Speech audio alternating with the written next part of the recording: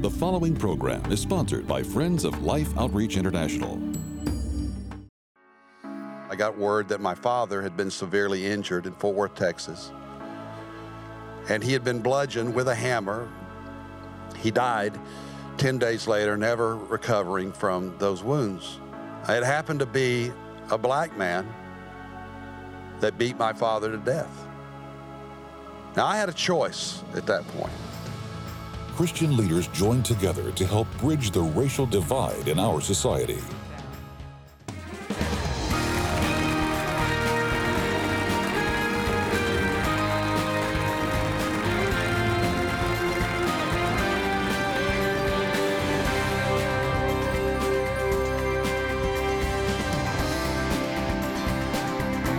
Welcome to Life Today. Betty and I consider it an honor to share this time with you. We have been bringing together and presenting to you over the last few days the heartfelt concern and I believe the love of God expressed through some of the most respected church leaders in America. Many of them lead the largest Christian denominations. They truly have a shepherd's heart. But these people with diverse backgrounds, distinctive differences in some areas, however, have come together in supernatural unity, the kind of unity that it's going to take to see our nation healed. You're going to be blessed as you listen. You're going to be praying, and you're going to participate prayerfully in making the wisest choices possible based on biblical principles, unshakable, foundational truth. Be blessed. Something that we don't talk about enough, and I know Bishop Jackson, you know it's true. There is a profound spirit of unforgiveness in the black community over slavery and Jim Crow.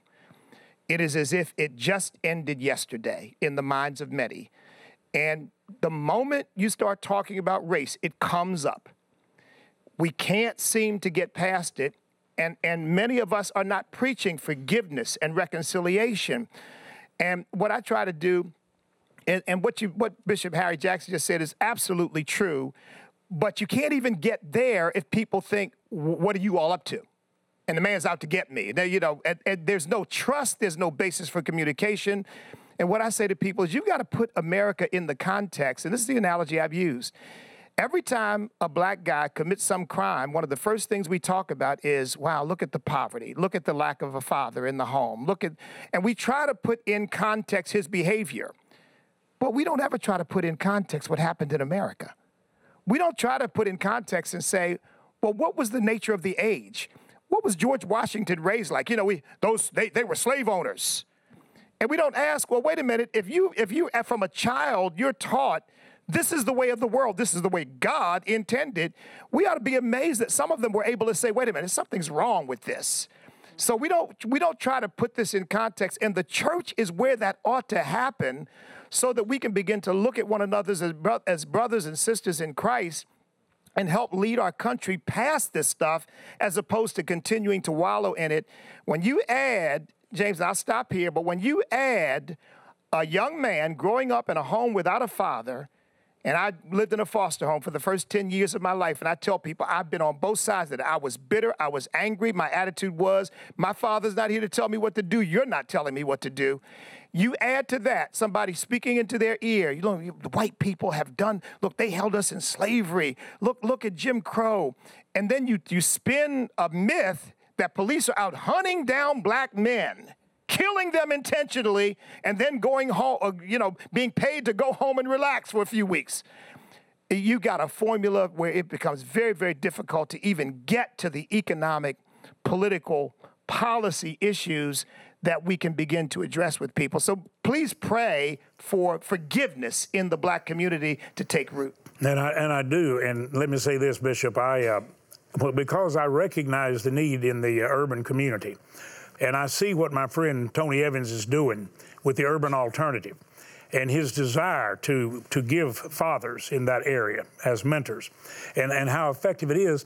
But I also know many entrepreneurs in the area of success who want to be in the inner city urban community with businesses. But here's their response. If your response to wrongdoing is you're going to burn down the businesses that are there, who wants to bring a business in? And then if you've got to have law enforcement and you've got to build a relationship of appreciation for them, and it's lacking, and you know you can't secure anything without sound law enforcement, and you keep stirring the tension, how do you ever expect us to bring business opportunity in when there's no security for anybody? And how do kids feel good going to school when you're afraid for them to even get out in the public way? There's got to be good law enforcement. Right now, I feel like I hear the people crying out for it, but I don't hear enough African American or black leaders saying, let's honor law enforcement. We've got some who have not done it right. It's obvious.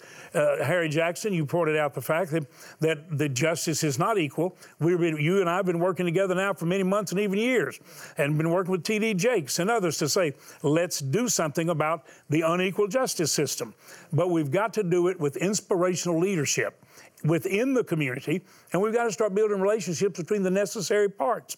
You can't have lawlessness if you will have it if you don't have law enforcement that's respected. So we've got to build this relationship. I think the stage is set not for more riots, it's set for that, but for an opportunity to come together and deal with the problem effectively.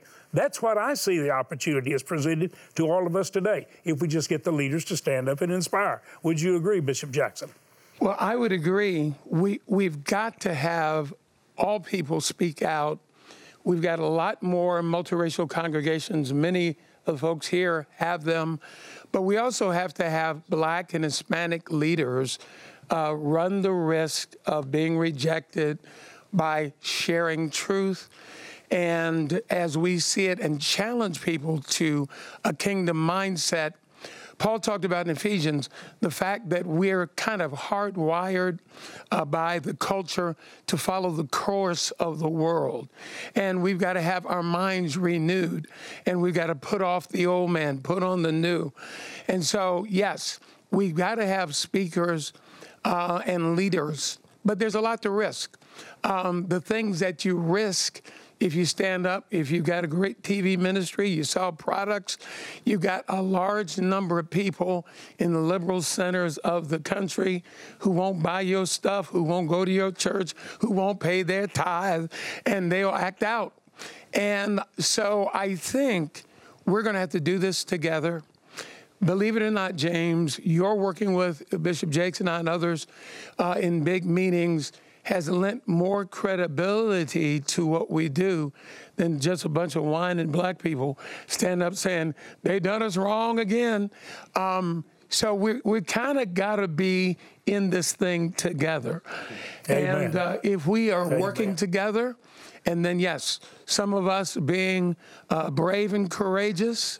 I know Sammy could tell you he doesn't broadcast this, but some of the kind of things that he says gets him little love notes and threats to rearrange certain body parts.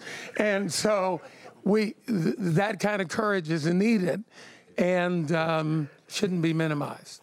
I'll tell you, in the last 10 years, I've noticed every campus setting, whether it's Harvard or Princeton or Yale or Oxford or Cambridge, wherever, University of Jakarta, we were told there would be 300 students for the open forum on a comparison between Christ and Muhammad. There were over 3,000. University of Kentucky on a weeknight, 7,000. Why am I saying this?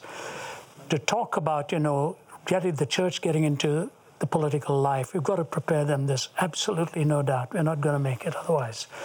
The University of Uppsala in Sweden has on the door these words: to think freely is great.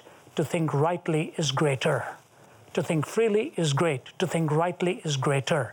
We took a survey on the students before we went there, and it was a packed house. More than 50% of them disagreed with their own motto. They would rather think freely than think rightly. So on the opening night, I stood up and said, I do have a question for you. In rather being free than right, do you think you are right? And it was just a sort of pause, and then a wave of laughter went over. What I think they were really saying is they're apathetic. They really are indifferent to these things.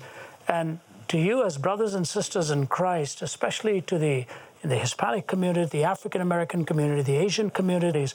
We've got to reach our young to become faculty members and educators. What we've seen in the last few years is the relativistic ideology of Ivy League schools and professorial lecterns just being spread around as an absolute. We will never change this landscape if we don't get the right thinking people in positions that affect student bodies. And what I've learned is no matter how much they fight you before you come, it was, I think, at UPenn or Carnegie Mellon, one of the two, where they were trying to stop our coming, and all that does is build a bigger audience. So the place was packed. And at the end of it, the vice president of the Humanist Association walked up to the microphone and he said, "I want to thank you for coming.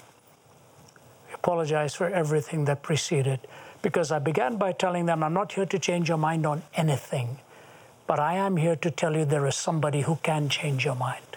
And I want to talk to you about those issues, and can we interact on it?" We have to get the church into the academic setting, because from there we develop our political leadership and our cultural ethos is developed. So think young, think of the young out there, even the 13, 14, 15-year-olds who are really asking good questions. Once they respect that there's a connection between your head and your heart, they'll listen more carefully and they get into the arena to change the world. Francis Schaeffer said it in the 1980s. He said, we are losing the academy. And if we don't get back into the academy, we're going to lose the culture. And I think that time has come. We have to get back into the academy, prepare our young to do lectureships out there.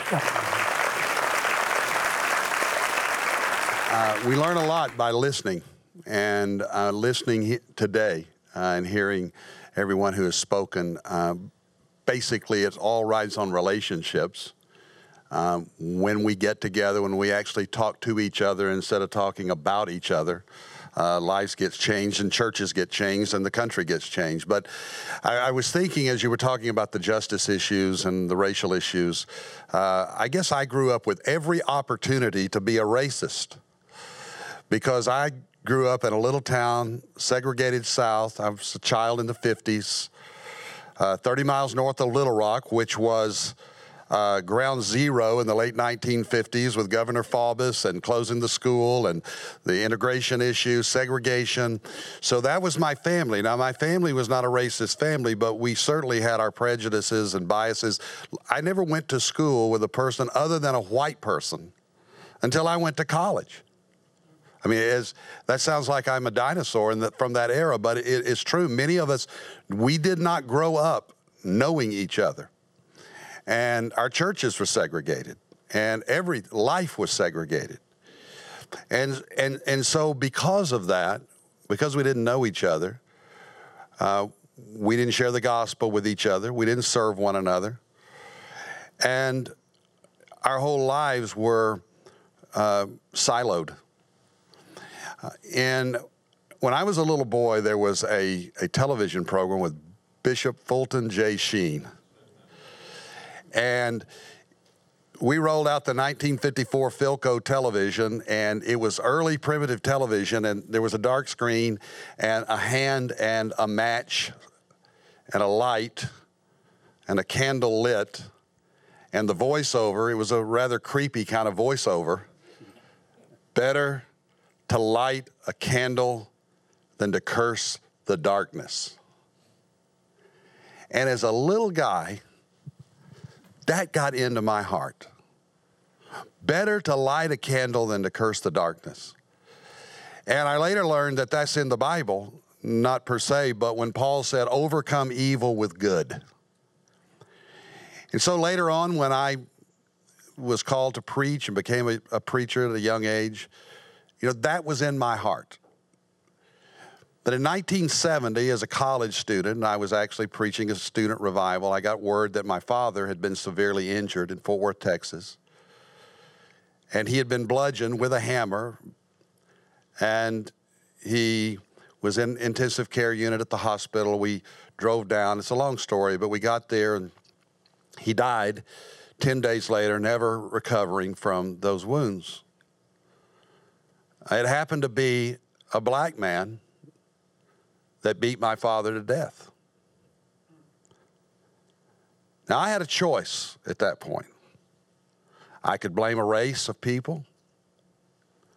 I could become bitter and angry for the rest of my days. Or, rather than curse the darkness, I could light a light. I remember going down that night to the little chapel in the hospital. Thank God for those little chapels that people can pray. I've been there. And I just laid out before the Lord. No one was there. I can't tell you exactly what happened in that room, but I know the presence of God. His hand was upon this young preacher.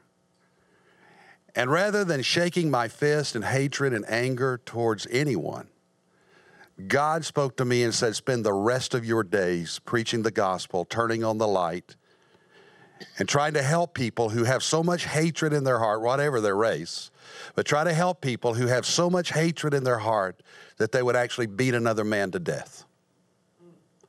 My father was my hero, and I'll never forget it. I mean, I tremble to think about it and talk about it today. But God did something in my life that day to this little white boy from the South that changed my perspective on everything. And I know this, the gospel is the gospel of reconciliation. And there is no room. If your heart is headquarters for hate, you're not even a Christian. I know you've been blessed, Father. I just want to thank you for these men and women that came here with such a deep, heartfelt concern for our future, for our freedom, for the blessings that we've not only enjoyed, but we've been able to share. Lord, help us make wise decisions. Please heal our land. In Jesus' name. Sure do love you. We're praying for you and with you. I honestly believe this is one of the most important elections I know in the 73 years that I've been on this earth.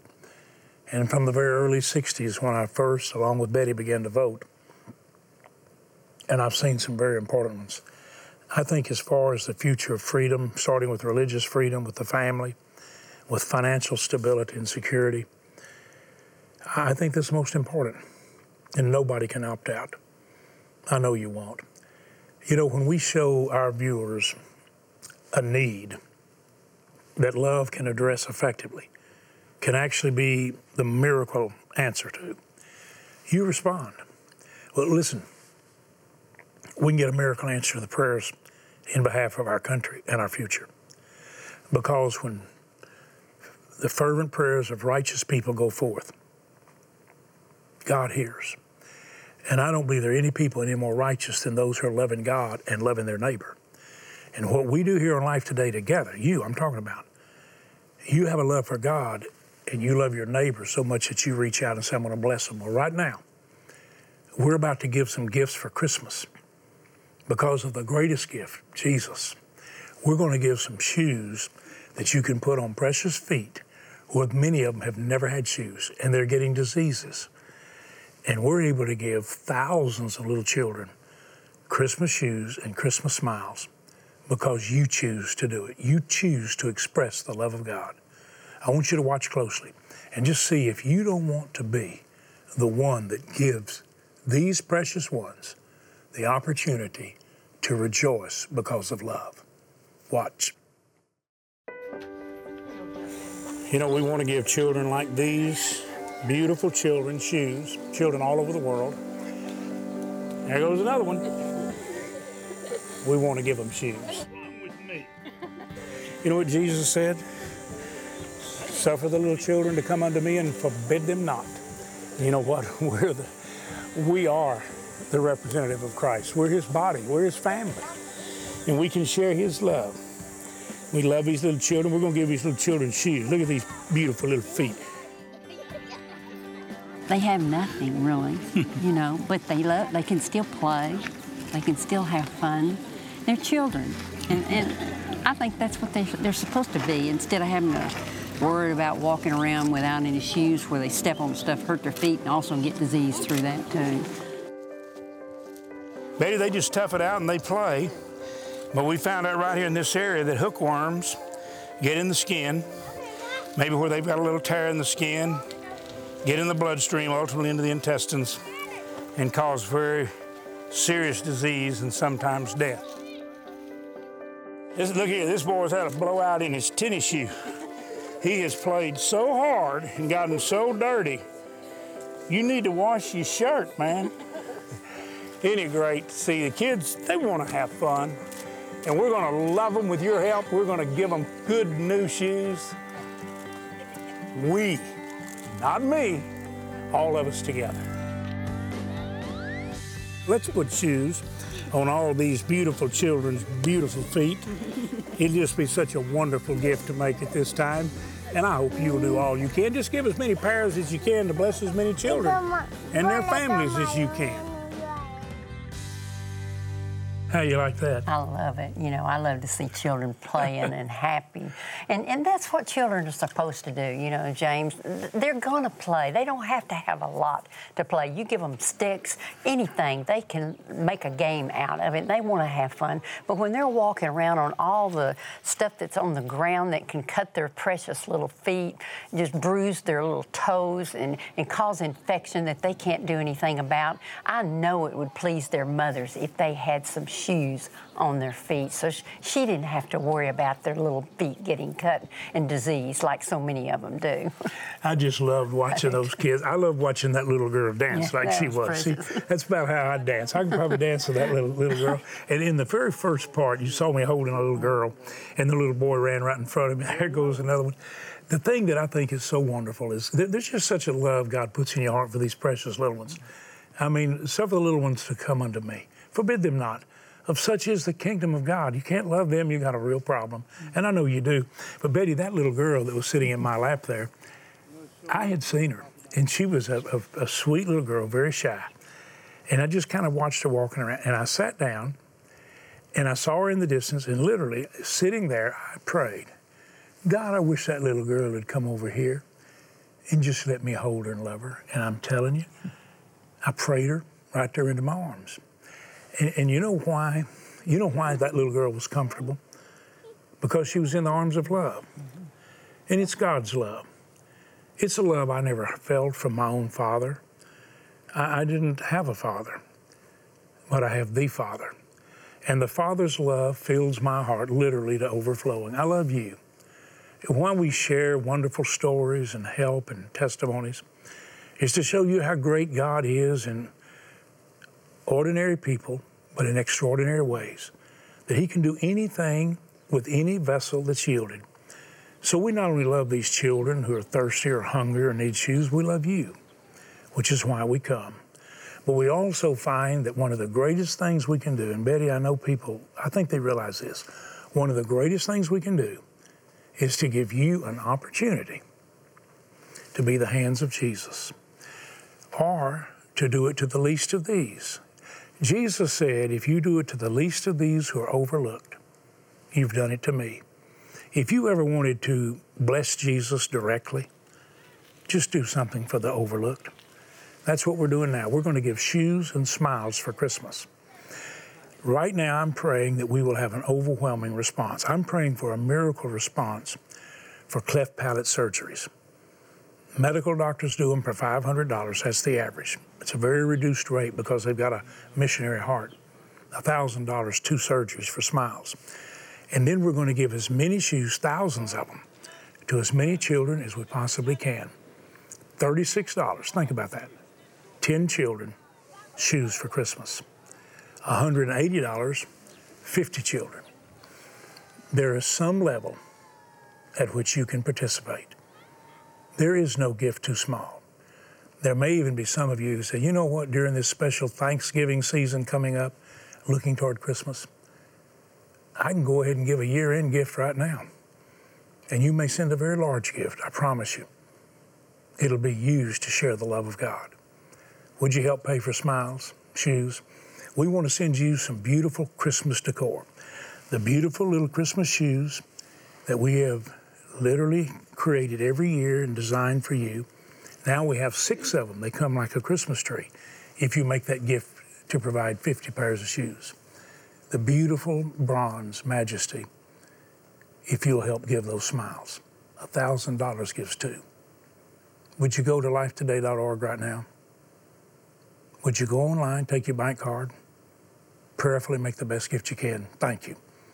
If you want to dial the number for prayer or right now to help, to be an answer to prayer, dial the number, take your bank card, make the best gift you can. If you write a check, make it to Life. But call us. Tell us you're putting it in the mail. We need to know. Poverty is a killer, and because of it, children needlessly suffer, not only from a lack of food and clean water, but also from a lack of things we take for granted, such as a healthy smile or a simple pair of shoes.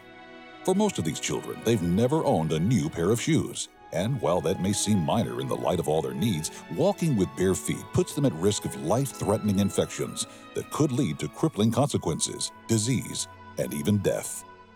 By responding today, you can help Life immediately secure and begin shipping Christmas shoes to 150,000 children around the world, just in time for the holidays. Your gift of $36 will help provide 10 pairs of shoes. A gift of $72 will help provide 20 pair. And a gift of $180 will help provide 50 pairs of Christmas shoes for children in need. With your gift of any amount, be sure to request this beautifully crafted blue metal shoe ornament, a treasure to place on your tree each holiday season. With your gift of $180 or more, you may also request this keepsake boxed set of Life's Christmas shoe ornaments. Finally, please consider a gift of $1,000 or more to help provide over 275 pairs of shoes or 2 children with corrective cleft palate surgeries, and you may request our Majesty bronze sculpture. Please call, write, or make your gift online today. Well, Betty and I want to say thanks. I hope you give us an opportunity to send this beautiful gift. I mean, just the box itself, the way this is presented. I mean, you talk about a really nice gift to receive. And when you open it up and you see all of the 6 little shoes as Christmas decor, a lot of people who walk in and see your Christmas decor, they're going to talk about this. You get to tell them how they can share shoes and smiles as a love gift. Thank you so much for watching. Are you praying about the election? Are you praying for God to give us a miracle awakening? Transforming power? God can change anybody. And there's some changes that need to be made that only He can make. Don't opt out. Pray, participate, vote. Vote prayerfully. God bless you and thanks for watching.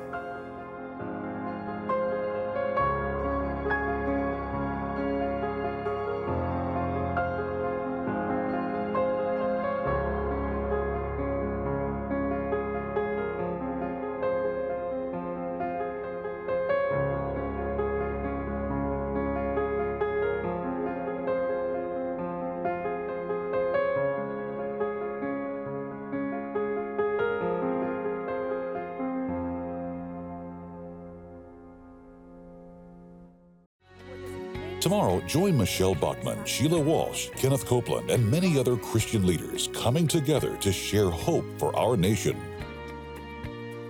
Life Today is made possible by the supporters of Life Outreach International. Your gift will be used exclusively for the exempt purposes of life. The ministry features specific outreaches as examples of the programs it supports and conducts. Gifts are considered to be without restriction as to use unless explicitly stipulated by the donor. The ministry is a member of the ECFA.